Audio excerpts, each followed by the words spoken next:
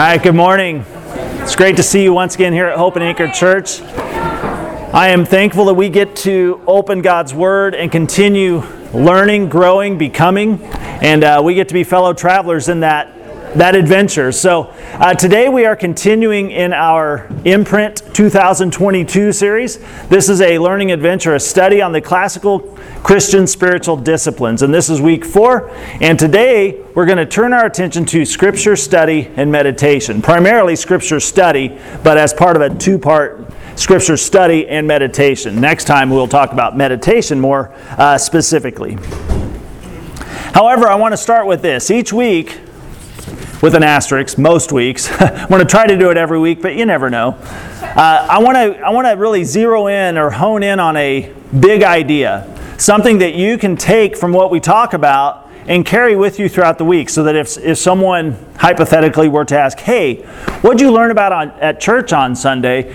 You might remember this big idea, this one statement that I'll come back to several times throughout our lesson that hopefully you'll kind of internalize. Here is what we know. This is our big idea for today. Here is what we know. The life in Christ is about change and transformation. We desire to be changed, and God desires to change us. This is very good news, isn't it? We desire to be changed, and God desires to change us. God desires to grow us to become more like Jesus. And He has provided the means by which to do it. For me, that's pretty reassuring. God's not just like, sitting on a cloud somewhere like, do it. Do it. You better be like Jesus and figure it out, dummy. Sometimes we kind of get this idea that God's like holding us up to some measure and seeing if we pass or fail, saying, be like Jesus. But no, Jesus is the way that God has said, hey, I want to help you in this. Sending the Holy Spirit, God says, I want to help you become more like Jesus.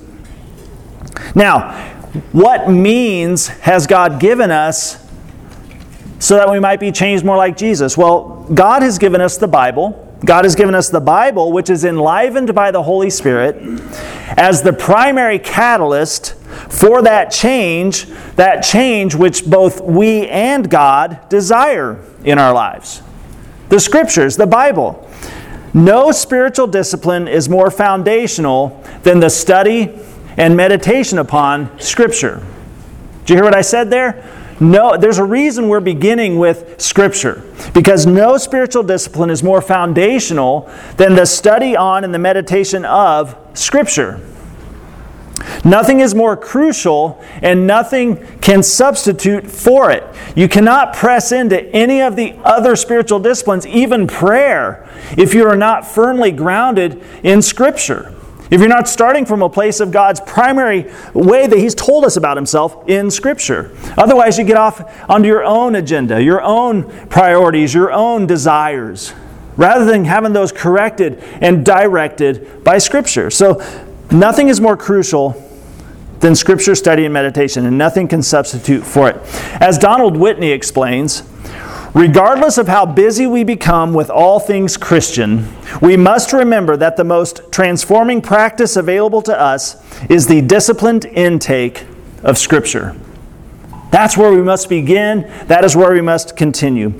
There is simply no healthy Christian life apart from, drum roll please, Scripture. Was that exciting? Yeah, multimedia right there. But it's true. There is no healthy Christian life apart from Scripture. And there's an irony in here, because a lot of Christians say they belong to Jesus, say they're following after Jesus, yet they really daily neglect time in the Word. They'll get to the Bible if they have time or if they get a chance. They don't see that as the primary way in which they are to grow and to understand what it means to be like Jesus. There is simply no healthy Christian life apart from Scripture. Now, in the Bible, why is Scripture so primary, so critical to our growth in Christ-likeness? Well, get this. In the Bible, God tells us about Himself. What we know about God, we found out from Scripture, right? God tells us about himself and about Jesus, who is called the Word made flesh. Scripture is a primary means of God's revelation. What do I mean when I say revelation? Do I mean the weird book at the end of the Bible? Well, no, not really. What I mean is, revelation means to lift the curtain or to pull the lid off of something that's previously been concealed or not seen. He reveals it to us, and one of the primary ways he's revealed himself and his redemptive plan in creation through Christ is in Scripture. We didn't intuit this. We didn't come across this through conversation. It came through Scripture. This is a primary means of God's revelation. The Bible proclaims the gospel, the good news, which is the story of our sin and the story of our Savior and the story of the salvation that He afforded us through His finished work of atonement. In Scripture, we learn the ways and the will of God, and we discover how to live in such a way that pleases Him. Because that's a deep need in us, right? To know that the one who made us is pleased with us. That's a deep need in us humans. And in Scripture, we learn how to do such a thing. In the Bible, we encounter the grand narrative of redemptive history and how we can, through faith in Jesus Christ, be reconciled to God, our Maker. We find ourselves in Scripture, we find the story of how we are saved by faith in Jesus Christ, and then we are sent out into the world to participate in His healing and saving mission. So by faith in Jesus, not only are we rescued and redeemed, reconciled to God, but then we are invited to participate as we are sent out to be God's people in the world, announcing, proclaiming, bearing witness to the good news of Jesus Christ. If we would know God, if we would ever become like Jesus, then we must know Scripture intimately. We must know Scripture. We must allow Scripture to shape our worldview if we are to ever be truly free. Richard Foster helps us here. He says, Jesus made it unmistakably clear that the knowledge of truth will set us free. You will know the truth, and the truth will make you free, Jesus says in John 8:32. Good feelings will not free us. Good feelings will not free us. Ecstatic experiences will not free us. Without a knowledge of the truth, we will not be free. So try as you might. Try all the other things. Focus on the other spiritual disciplines because they seem a little more attractive or interesting. Neglect Scripture, and you will never end up embracing the truth, centering your life around God's revealed truth and discovering that freedom that Christ offers us. Says, hey, in this truth, you will find freedom. Well, we have to go to Scripture for that. So, what is Scripture study and Scripture meditation? Well, our definition for Scripture study and meditation is giving Scripture our full attention and embracing its teachings. Okay, simple enough, right? Giving Scripture our full attention and taking it a step further, embracing its teachings, centering our lives, shaping our life around what we find there, incorporating the truth of God's Word into our life, into our culture, into our context, and seeking daily to live that out. Giving Scripture our full attention and embracing its teaching. It's like James says in his letter, it's being hearers of the Word and what? Doers of it as well. We hear it and then we do it. We hear it and then we put it into practice in our lives. Scripture study and Scripture meditation are not the same thing. Did you know that? Scripture study and Scripture meditation are not the same thing. Well, I'm going to give you a running list of analogies here, or maybe imperfect comparisons or contrasts, okay? Study is more analytical, involving your head, your brain, right? While meditation is more devotional, involving what? Your heart. Your heart, emotionally, right? It's in your heart. It's what you feel, okay? So study is analytical, involving the head, while meditation is more devotional, centered in the heart. Okay? Study seeks to clarify, while meditation seeks to savor. What's the difference between clarifying and savoring? Well, clarifying is gaining insight and seeing clearly what it says to better understand, but savoring is to taste. It's to enjoy, to take it in, for what it is, to take it in and let it just permeate you. It's like that first sip of coffee in the morning. It's like, You're not thinking about the process of roasting beans or harvesting beans from the mountains of Guatemala. You're just like, oh, this is so good. I love this. Study provides a framework within which meditation can thrive. Okay, so directionally, study has to be in place for meditation to be fruitful, right? Study provides a framework within which meditation can thrive. Or to say it another way, study builds a house and meditation brings that house to life. Here's one more. There is a symbiotic relationship between study and meditation. They are like the 2 feet upon which all the other spiritual disciplines travel. Boom. That was a good one, right? Imagine that Scripture study and meditation become the feet upon which all the practice of all the other spiritual disciplines actually travel. The life in Christ is about change and transformation. We desire to be changed, and good news, God desires to change us. So, Scripture study. Scripture study, it involves 4 steps, or there are 4 practices or exercises in the study of Scripture that I would like to share with you or point out for you today. And there's a bit of a process here with it, but there are 4 steps I'd like to point out. The first will be well received, I'm sure. Repetition. How many love repetition? I notice a dearth of hands. Oh, I saw one. Children love repetition, but as we are beginners in the study of the Word, we too are like children. We have to submit ourselves to a repetitious approach because repetition creates patterns in our mind and in our thinking and how we live. Repetition, it regularly channels the mind in a specific direction. Choosing daily to spend time in the Word. It channels our mind in a specific direction, thus ingraining habits of thought and leading to changed behavior. Sometimes we ask God to affect something in our life that we're unwilling to submit ourselves to.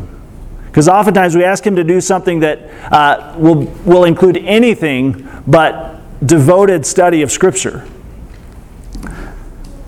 But study of Scripture requires repetition, regularly channeling the mind in a specific direction. So discipline yourself. Set aside a time every day to get into Scripture. Every day. Do it. Just create this habit of spending time in Scripture. And try as best you can to make it the same time and place every day, and preferably in the morning. Now, is it wrong to do it in the evening? Is it wrong to do it on your lunch break? No, it's not. But I think the morning has certain advantages. Morning, as opposed to bedtime or lunchtime, is typically best for 2 reasons. Why? Well, first, you retain very little of what you read when you're very sleepy or tired.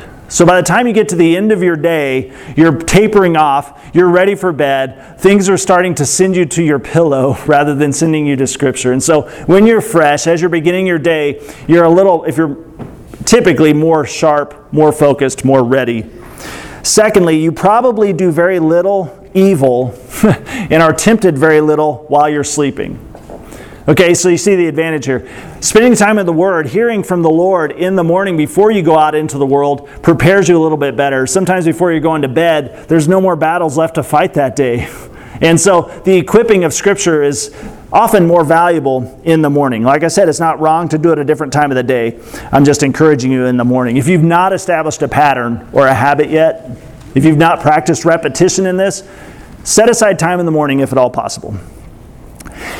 Encountering Christ in Scripture each morning will set the tone for your whole day. Encountering Christ in Scripture each morning, it will impact your whole day. So repetition. Secondly, concentration.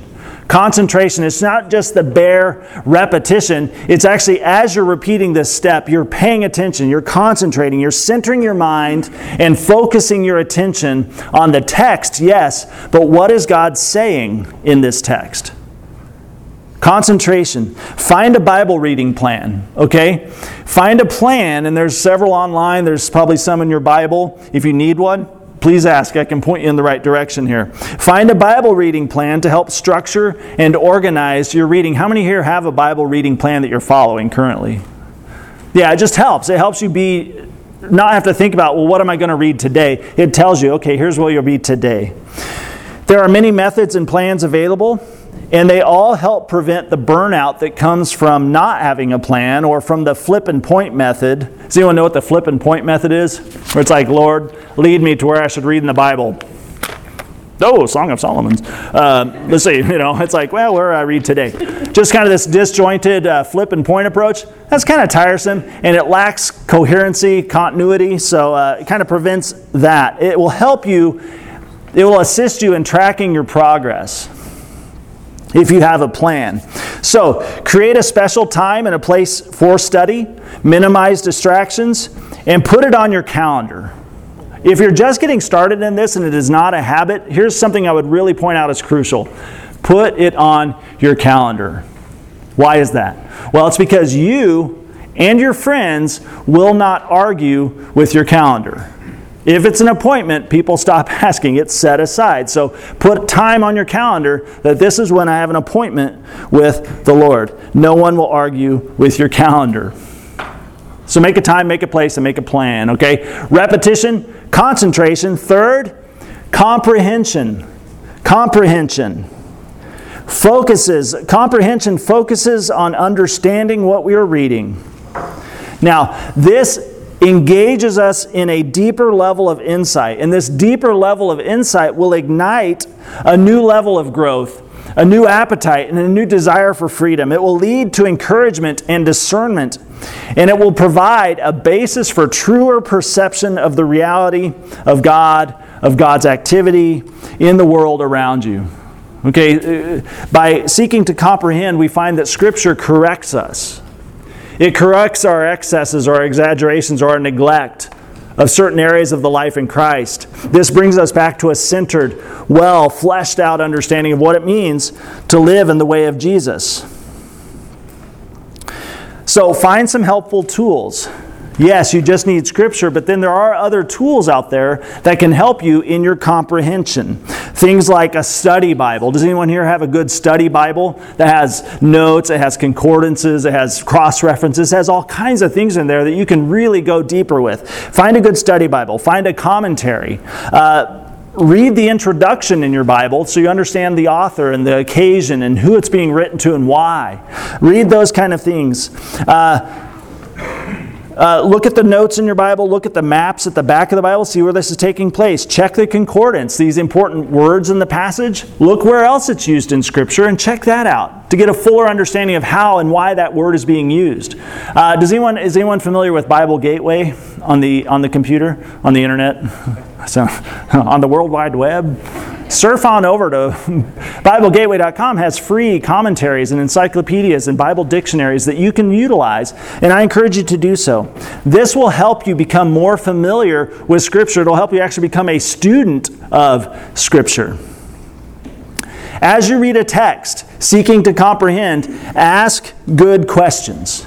Ask good questions. Ask about its historical context. Ask about its syntactical, all the word usage, the literary setting. Do word studies. Like if there's an important word in the passage that catches your attention, do a study on that word. What does it mean? What does it mean? What did it mean in that first century context? What did it mean in that Old Testament context? Do word studies. Draw out the meaning of the text. I like what Paul tells to Timothy in chapter 2 or chapter in 2 Timothy chapter 2 verse 15. He says, "Work hard, Timothy, so you can present yourself to God and receive His approval. Be a good worker, one who does not need to be ashamed, or who correctly explains the word of truth."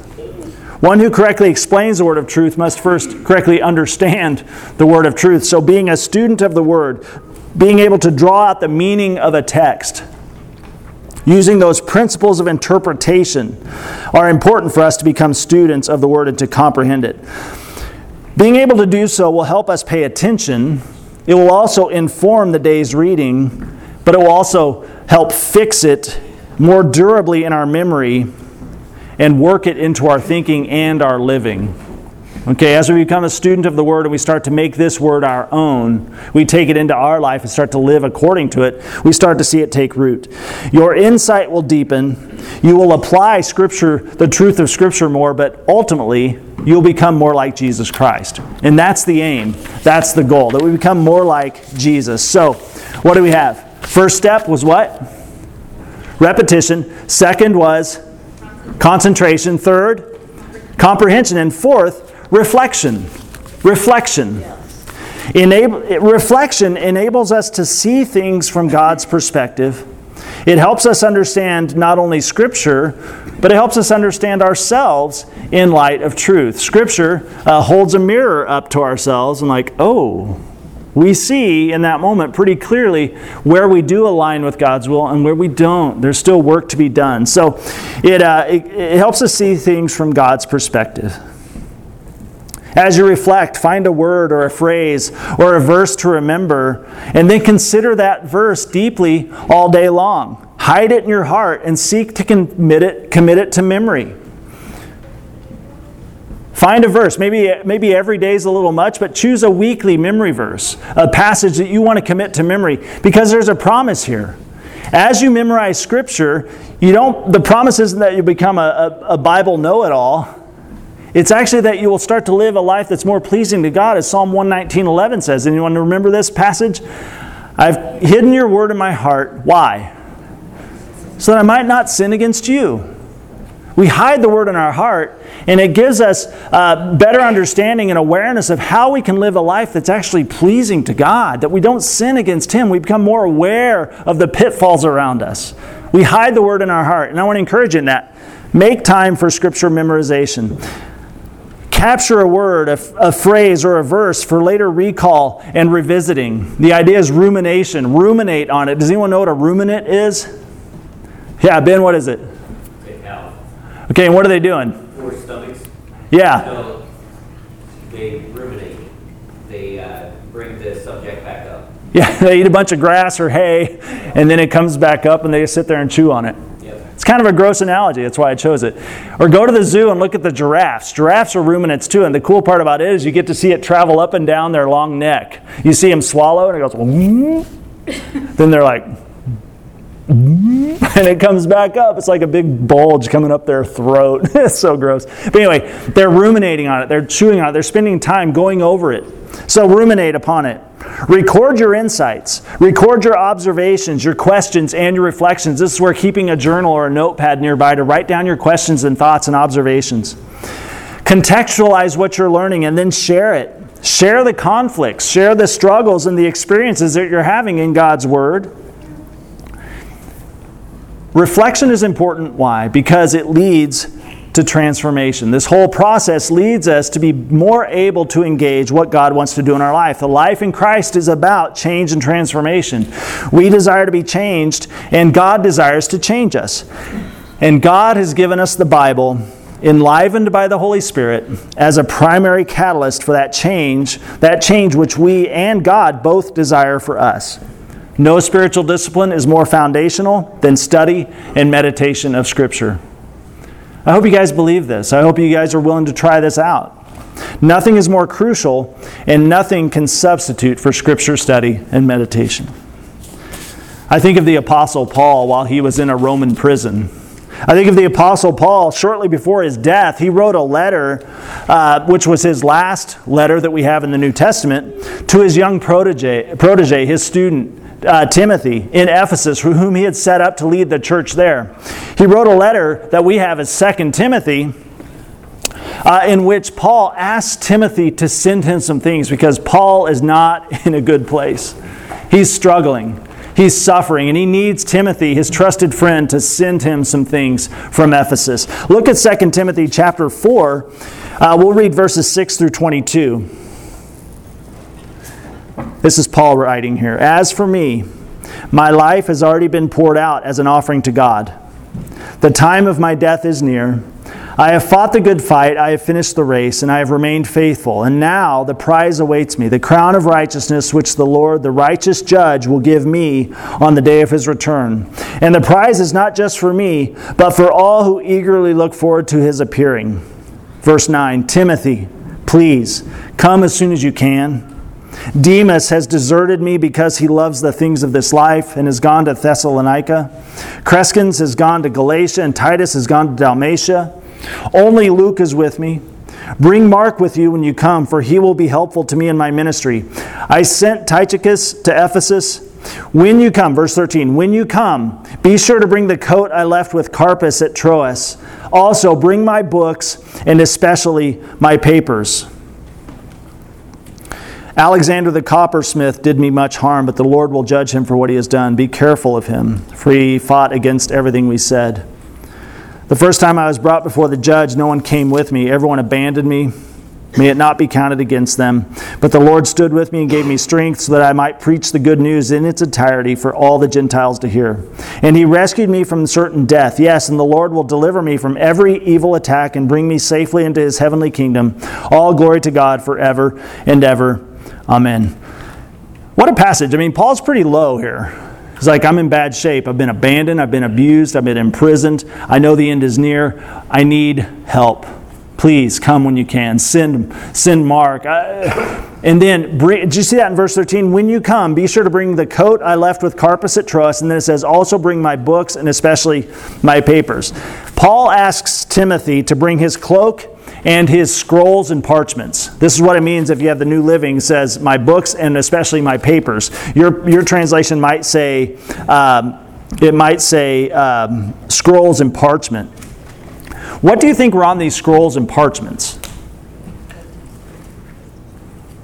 The Old Testament.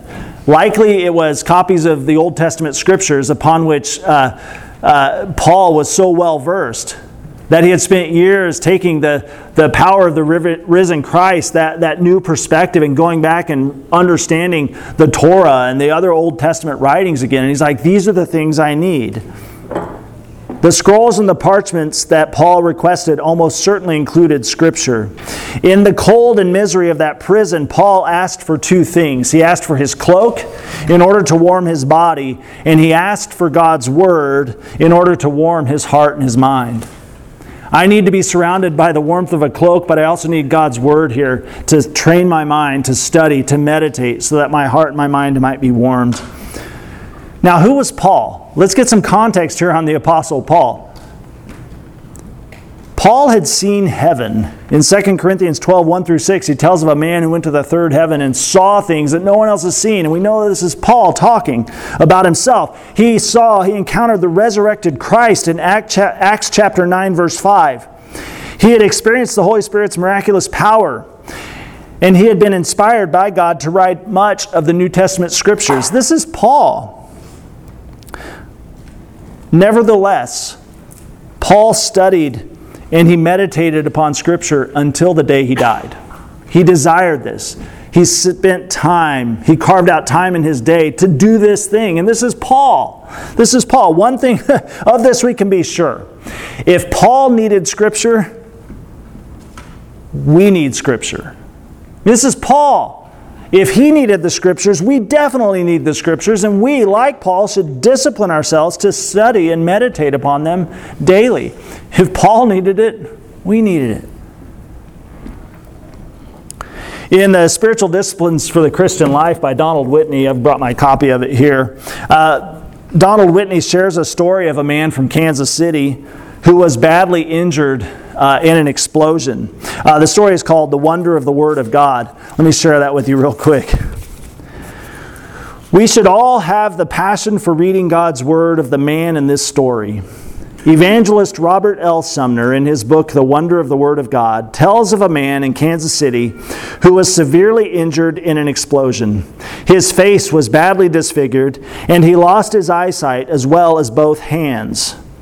He had just become a Christian when the incident happened. And one of his greatest disappointments was that he could no longer read the Bible.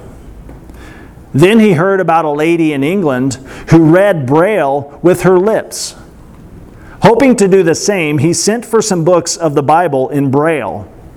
But he discovered that the nerve endings in his lips had been too badly damaged to distinguish the characters.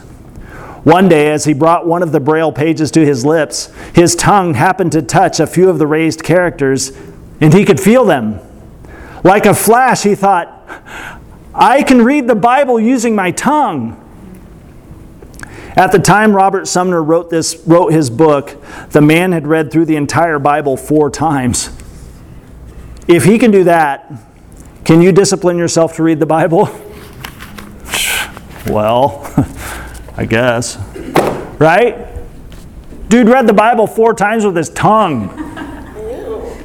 I'm not sure what the Bible looked like after that, but that's beside the point. But he read a Braille Bible 4 times through with his tongue. Holy shnikes. That makes my excuses, my reasons why I didn't get around to it, seem pretty lame. It does. I'm just being honest here. I've never had my hands blown off or my face disfigured so much that I've had to read the Bible with my tongue. Sweet, fancy. After reading this story, what excuses do we have? Wow. I'm kicking a horse here, but I think it's good for us. If a blind man with no hands can read the Bible faithfully with his tongue, it makes me think that it is possible to discipline myself to study and meditate on Scripture every day. Right? The life in Christ is about change and transformation. We desire to be changed, and God desires to change us. God has given us the Bible, enlivened by the Holy Spirit, as a primary catalyst for that change, the change which we and God both desire for us. Sadly, ours is a time when churches are filled with people who say they love Jesus, but are functionally illiterate when it comes to the Bible. True story. We have a lot of people that say they're following Jesus, but when it comes to the way that we actually get to know Jesus, they're functionally illiterate. Is our church filled with those kind of people? Is our church filled with people who have full hearts and empty heads when it comes to the life in Christ? Do we find ourselves motivated by what we feel instead of what we know to be true? What keeps us from really becoming students of Scripture? What excuses have kept us from regular, daily study and meditation upon God's Word? Is it busyness? I mean, I know I came down kind of hard there with the old Paul story and then the blown up face guy story. But I think it's important for us to consider, what have our excuses been? Is it busyness? Are we not carving out time? Are we not prioritizing? Is it laziness? Is it intimidation? I mean, for some, honestly, this is an intimidating book. It's a lot to get your mind and your hands around, like, oh, where do I even start? Well, God surrounded you by friends that can help in this. We can grow together. We can share our stories and our encounters. Is it unfamiliarity? Is it something else? But hear me when I say this, though. God has given us everything we need. We have everything we need to grow in godliness today. Everything has been given to us. We're not waiting around. We're not like, well, I just don't have that yet. I don't know if I'm able to. Well, we are able to. It's been made available to us by God, and we can grow in godliness today. So do you want to faithfully practice the spiritual disciplines? Do you want to thrive in your life with Christ? Well, good news. We know where it begins. It starts here with Scripture study and meditation. Become familiar with, fall in love with God's written Word.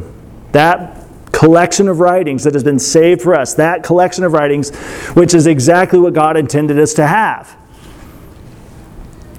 Do you want to pursue Christian maturity, and do you want to bear real spiritual fruit? Well, guess what? It starts right here with Scripture study and meditation. Do you want to be changed? Do you want to be more like Jesus? Do you want the work of the Holy Spirit to show up more evidently in your life? Well, it starts right here with Scripture study and meditation. It cannot begin anywhere else. The life in Christ is about change and transformation. We desire to be changed, and God desires to change us. And God has given us the Bible, enlivened by the Holy Spirit, as a primary catalyst for that change, which we and God both desire for us. Let's pray together. Father, thanks for your word. Thank you for the clarity that we find that all the things we desire to become, all the ways we desire to please you or to become like Jesus or to be a better Christian, whatever. It all starts here, simply here. It starts with a commitment to be present with you, to attend to your work in our life every day, to not jump over that which you've already said to us, waiting for some new word, but that we would always consistently start in that place that we already know about, that which you've given us to guide us and to grow us in your word. So, trusting that the Holy Spirit is at work, that the Holy Spirit is making everything we read in Scripture be alive and active and sharper than any two-edged sword. God, we want to make ourselves available. We want to start practicing the repetition, the concentration, the comprehension, and the reflection required to help us become students of the Word and changed by your Word. So God, help us hide it in our heart, not just so that we won't sin against you, but also that we might become more like Jesus, Him with whom you are well pleased. Lord, help us right now to make a commitment. Make a decision that every day there will be time, there will be an appointment on my calendar to spend time with you in your revealed written word. And God, may we be changed. May we be transformed into the likeness of Jesus Christ. You are faithful. Your word tells us that he who began the good work in us is faithful to bring it to completion. So we rely upon that truth. We trust in that promise. Lord, be with each person here today. Help them resolve whatever excuses have been keeping them from spending time with you. Intimidation, laziness, busyness, whatever it is, it's kept them from engaging in study of the Word. I pray that you would clear those things away. Give encouragement. Give a desire, we ask. In Jesus' name, amen. Before we spend a bit more time in worship today, we are going to share in communion. So as we get ready to share, understand that this is a living picture. This is a picture. This is where Christ followers come to remember, to recollect the great salvation, the great sacrifice Jesus made for us. Through His life, yes. Through His death, yes. And through His resurrection, yes. This is a picture of His body that was broken for us and His blood that was shed for us for the remission of sin. This reminds us of what Jesus accomplished that allows us to come back into relationship with God, to have our sins forgiven, and to be raised to new life. Yes. So that leads us to this understanding then. Who is this for then? It's for all those who can remember. Who can remember the time when Jesus saved you, when you turned from living life on your own terms, and you turned to Jesus and said, "Be my Lord. Lead me in the way everlasting. Wash me clean of my sins. Make me new. I will follow after you for all the days of my life."